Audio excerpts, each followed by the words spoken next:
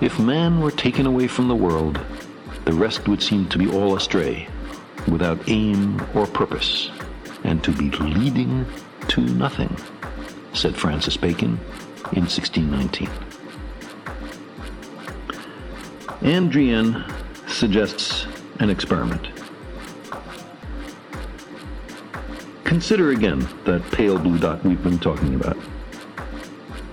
Imagine that you take a good long look at it.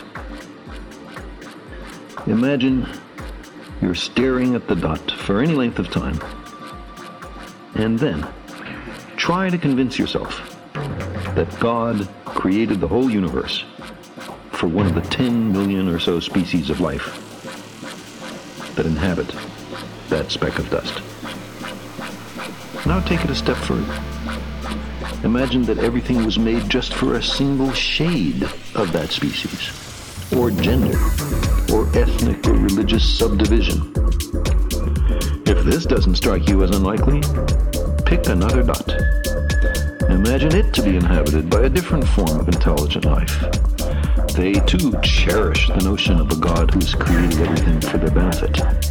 How seriously do you take their claim?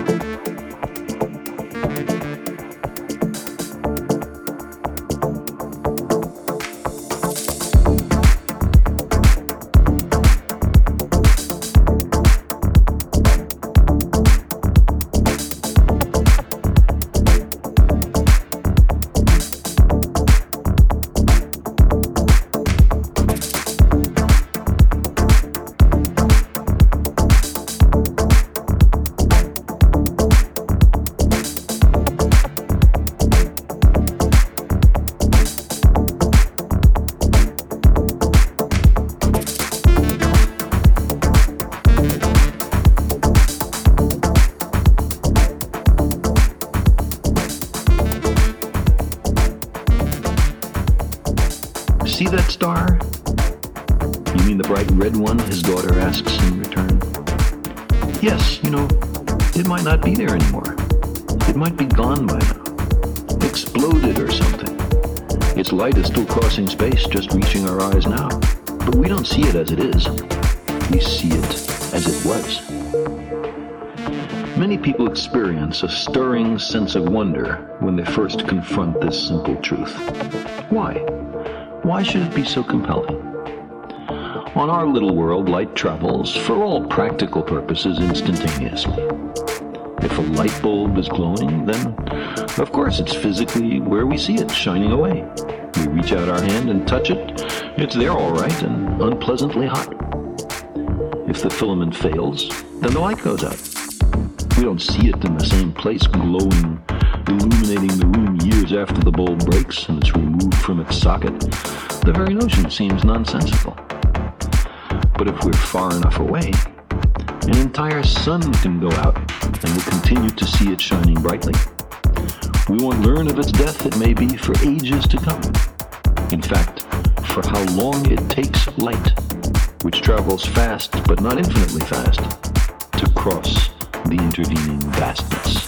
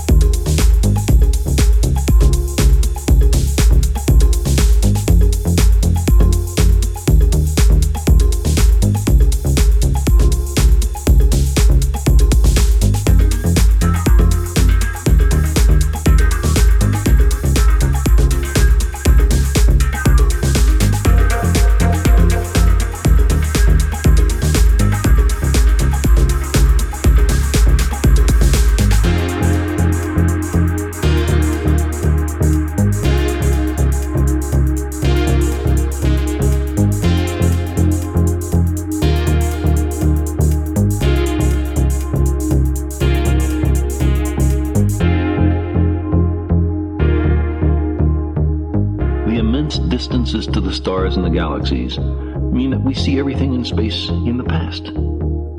some as they were before the Earth came to be. Telescopes are time machines.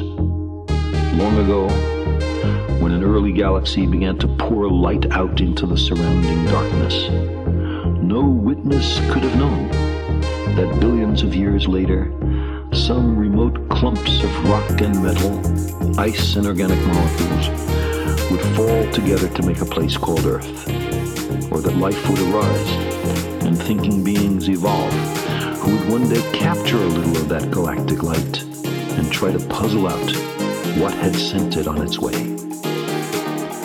And after the Earth dies, some 5 billion years from now, after it is burned to a crisp or even swallowed by the sun, there will be other worlds and stars and galaxies coming into being, and they will know nothing of a place once called Earth.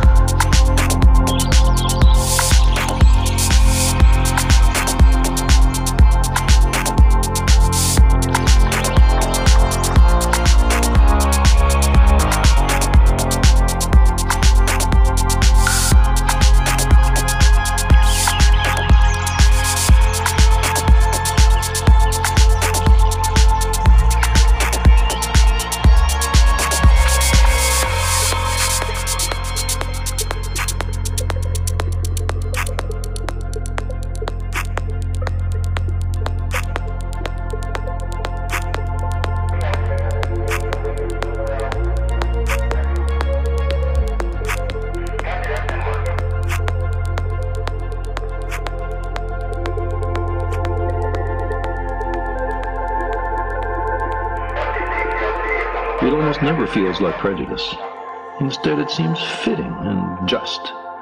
The idea that because of an accident of birth, our group, whichever one it is, should have a central position in the social universe.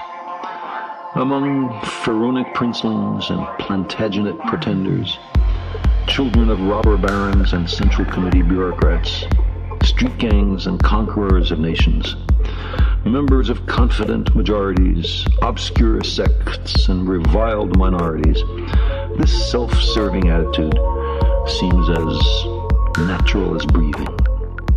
It draws sustenance from the same psychic wellsprings as sexism, racism, nationalism, and the other deadly chauvinisms that plague our species.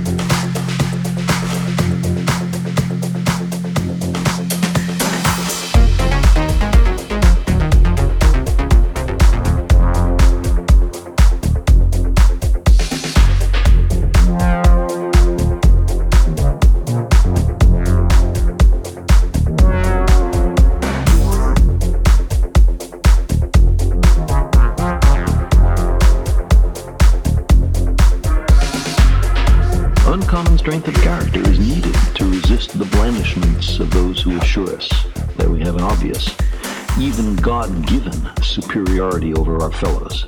The more precarious our self-esteem, the greater our vulnerability to such appeals.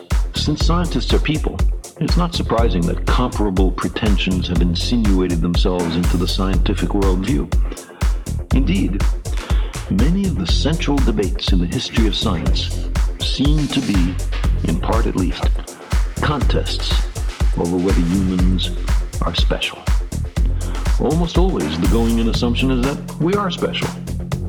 After the premise is closely examined, though, it turns out, in dishearteningly many cases, that we are not. Our ancestors lived out of doors.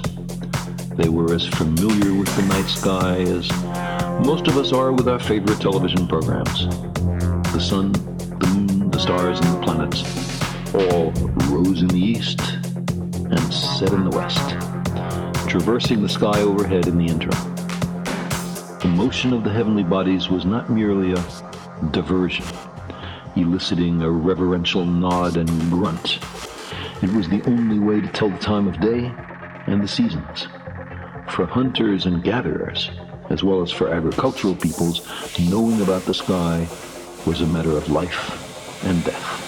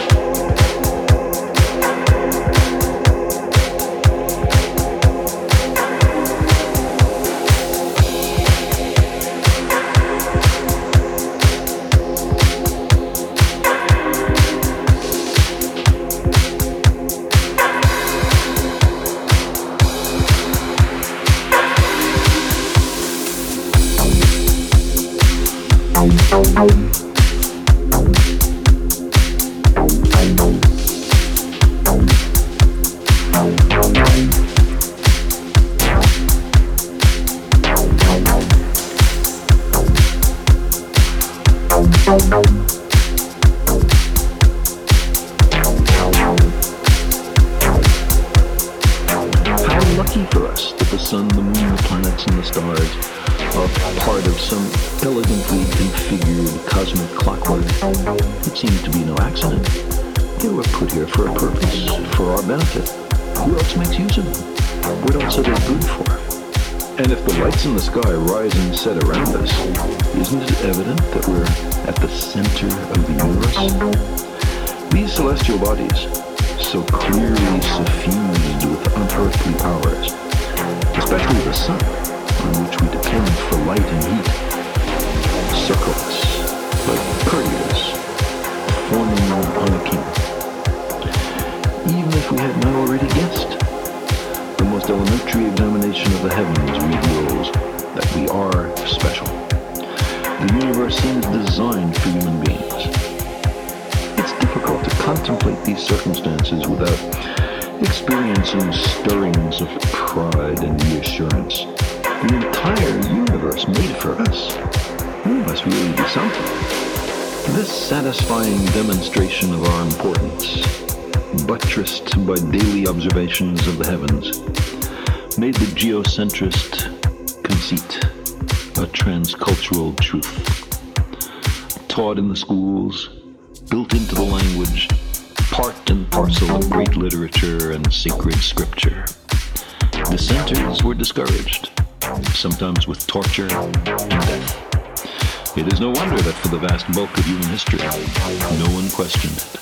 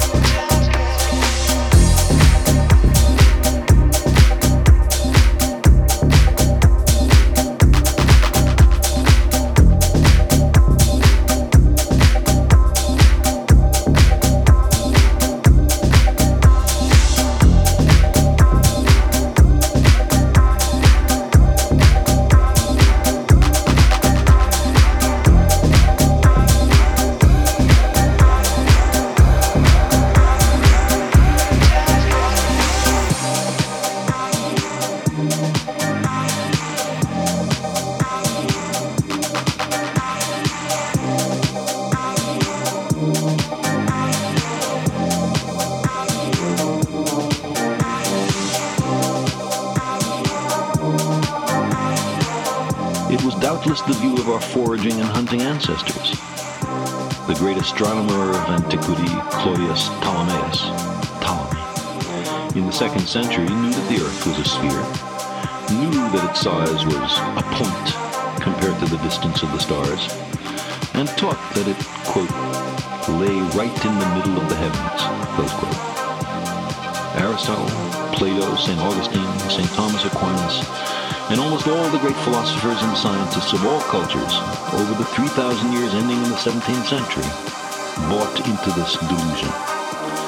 Some busied themselves figuring out how the sun, the moon, the stars, and the planets could be cunningly attached to perfectly transparent crystalline spheres, the big spheres, of course, centered on the Earth, that would explain the complex motions of the celestial bodies so meticulously chronicled by generations of astronomers. And they succeeded. With later modifications, the geocentric hypothesis adequately accounted for the facts of planetary motion as known in the 2nd century and in the 16th. From there, it was only a slight extrapolation to an even more grandiose claim that the perfection of the world would be incomplete without humans, as Plato asserted in the Timaeus. Man is all, the poet and cleric John Donne wrote in 1625. He is not a piece of the world, but the world itself, and next to the glory of God, the reason why there is a world, said John Donne. And yet, never mind how many kings, popes, philosophers, scientists, and poets insisted on the contrary, the Earth, through those millennia, stubbornly persisted in orbiting the sun. You might imagine an uncharitable extraterrestrial observer looking down on our species over all that time, with us excitedly chattering, "The universe created for us, we're at the center, everything pays homage to us," and concluding that our pretensions are amusing, our aspirations pathetic, that this must be the planet of the idiots. But such a judgment is too harsh. We did the best we could. There was an unlucky coincidence between everyday appearances and our secret hopes. We tend not to be especially critical when presented with evidence that seems to confirm our prejudices. And there was little countervailing evidence.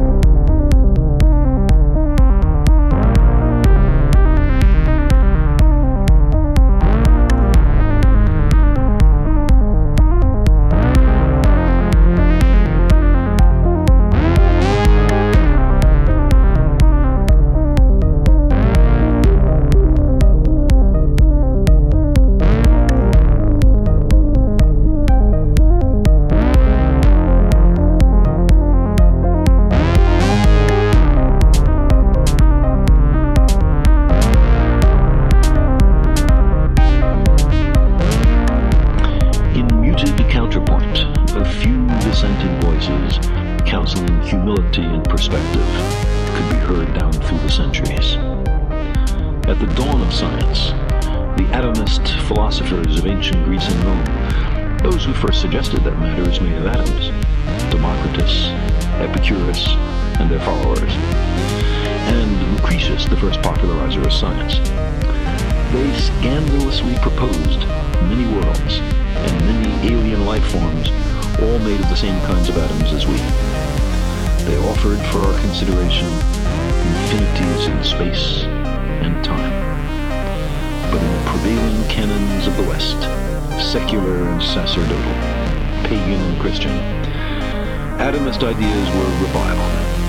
Instead, the heavens were not at all like our world. They were unalterable and perfect.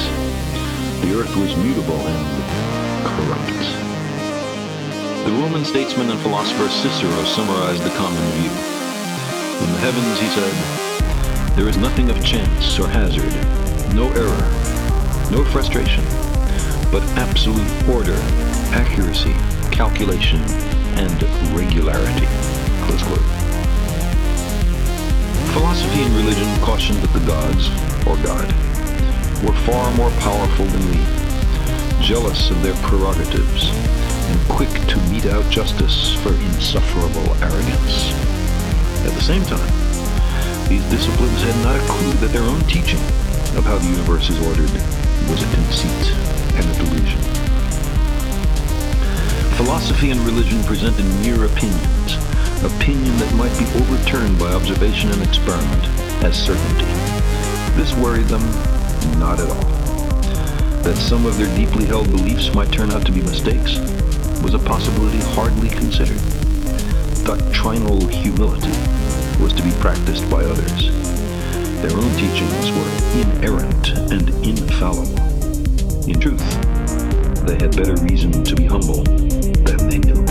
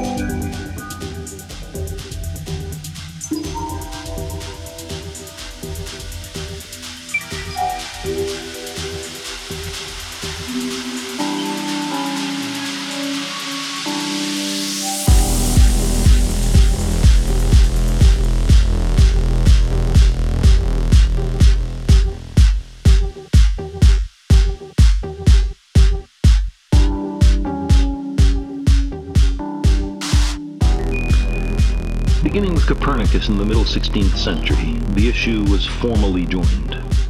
The picture of the sun rather than the earth at the center of the universe was understood to be dangerous. Obligingly, many scholars were quick to assure the religious hierarchy that this newfangled hypothesis represented no serious challenge to conventional wisdom. In a kind of split-brain compromise, the sun-centered system was treated as a mere computational convenience, not an astronomical reality.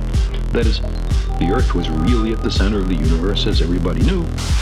But if you wished to predict where Jupiter would be on the second Tuesday of November the year after next, you were permitted to pretend that the sun was at the center. Then you could calculate away and not affront the authorities. "This has no danger in it," wrote Robert Cardinal Bellarmine. the foremost Vatican theologian in the early 17th century. And suffices, he continued, for the mathematicians. But to affirm that the sun is really fixed at the center of the heavens, and that the earth revolves very swiftly around the sun, is a dangerous thing, Cardinal Bellarmine went on, not only irritating the theologians and philosophers, but injuring our holy faith and making the sacred scripture false. Freedom of belief is pernicious, Bellarmine wrote on another occasion. It is nothing but the freedom to be wrong. Besides, if the earth was going around the sun, nearby stars should seem to move against the background of more distant stars, as every 6 months we shift our perspective from one side of the Earth's orbit to the other. No such annual parallax had been found. The Copernicans argued that this was because the stars were extremely far away, maybe 1,000,000 times more distant than the Earth is from the sun. Perhaps better telescopes in future times would find an annual parallax. The geocentrists considered this a desperate attempt to save a flawed hypothesis, and ludicrous on the face of it.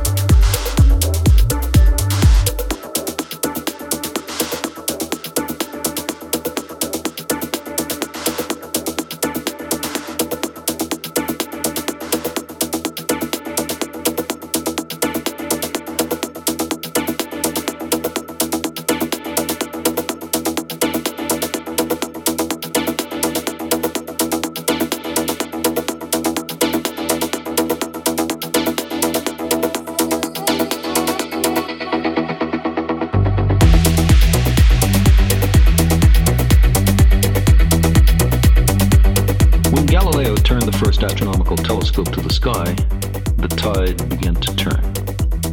He discovered that Jupiter had a little retinue of moons circling it, the inner ones orbiting faster than the outer ones, just as Copernicus had deduced for the motion of the planets around the sun.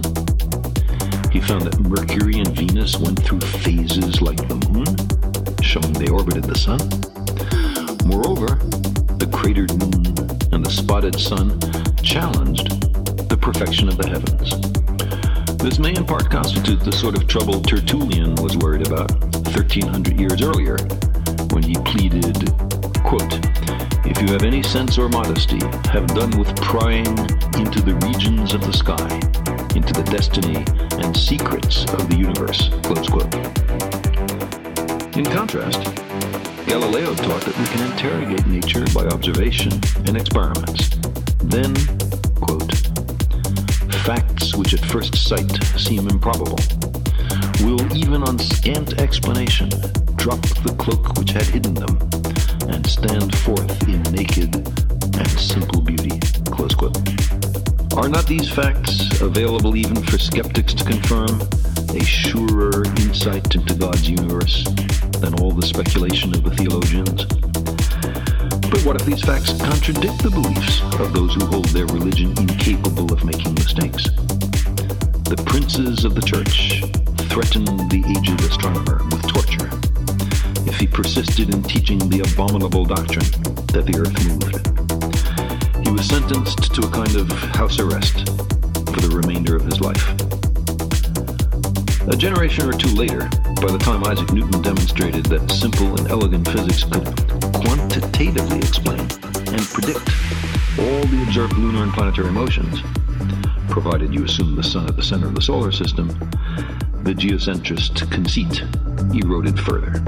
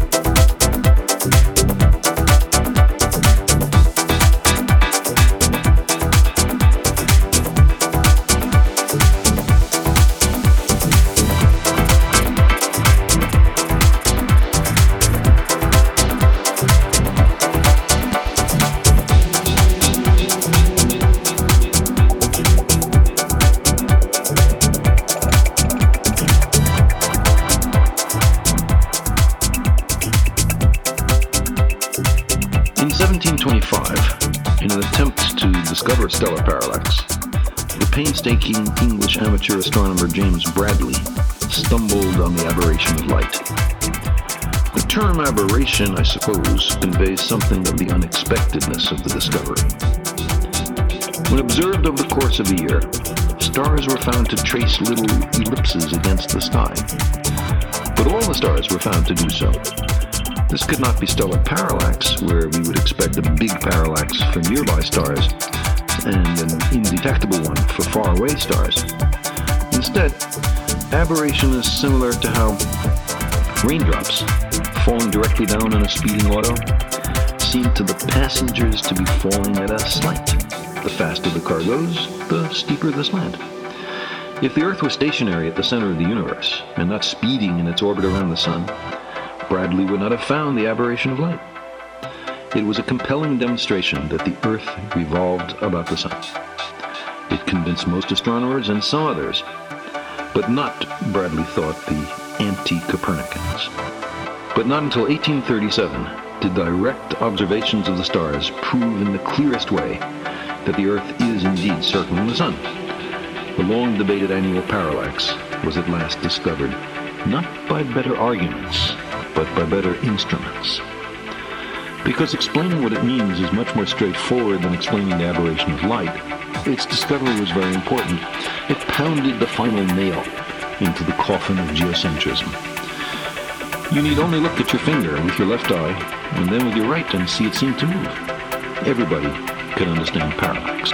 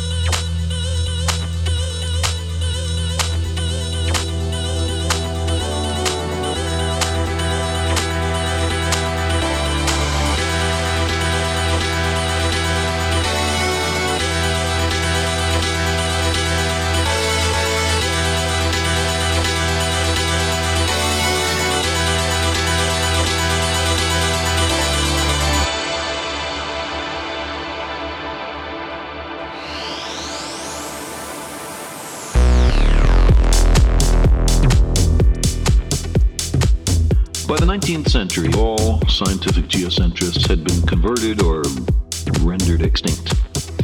Once most scientists had been convinced, informed public opinion had swiftly changed, in some countries in a mere 3 or 4 generations. Of course, in the time of Galileo and Newton, and even much later, there were still some who objected, who tried to prevent the new sun-centered universe from becoming accepted or even known. And and there were many who at least harbored secret reservations. By the late 20th century, just in case there were any holdouts, we've been able to settle the matter directly. We've been able to test whether we live in an Earth-centered system with planets affixed to transparent crystal spheres, or in a Sun-centered system with planets controlled at a distance by the gravity of the Sun. We have, for example, probed the planets with radar. When we bounce a signal off a moon or Saturn, we receive no radio echo from a nearer crystal sphere attached to Jupiter. Our spacecraft arrive at their appointed destinations with astonishing precision, exactly as predicted by Newtonian gravitation.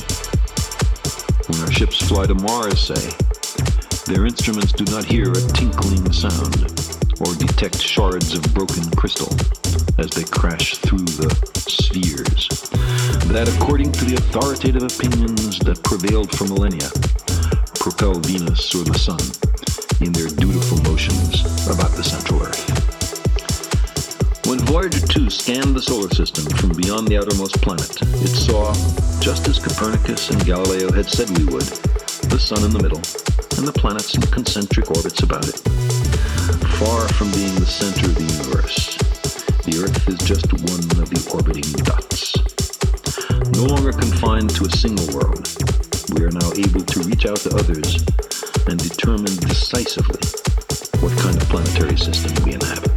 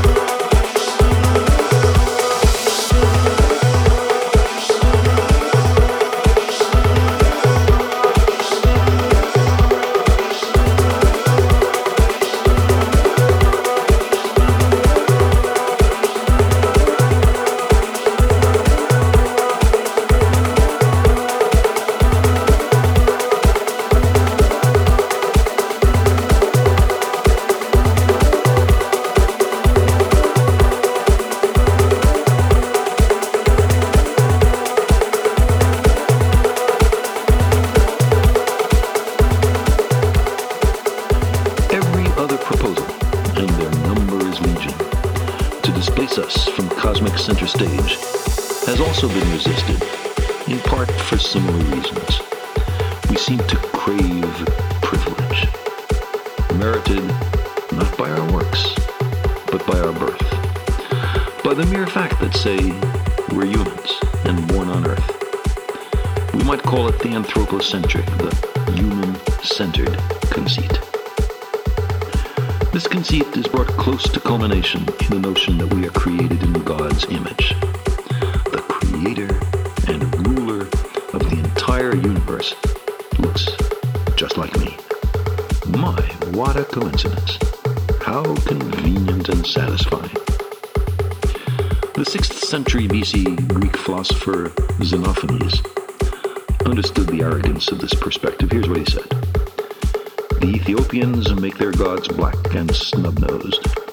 The Thracians say theirs have blue eyes and red hair.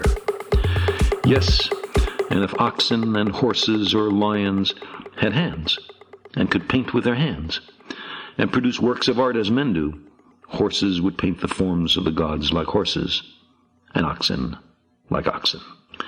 Such attitudes were once described as provincial, the naive expectation that the political hierarchies and social conventions of an obscure province extend to a vast empire composed of many different traditions and cultures, that the familiar boondocks, our boondocks, are the center of the world. The country bumpkins know almost nothing about what else is possible. They fail to grasp the insignificance of their province or the diversity of the empire. With ease, they apply their own standards and customs to the rest of the planet. But plop down in Vienna, say, or Hamburg or New York, ruefully they recognize how limited their perspective has been. They become deprovincialized. Modern science has been a voyage into the unknown, with a lesson in humility waiting at every stop. Many passengers would rather have stayed home.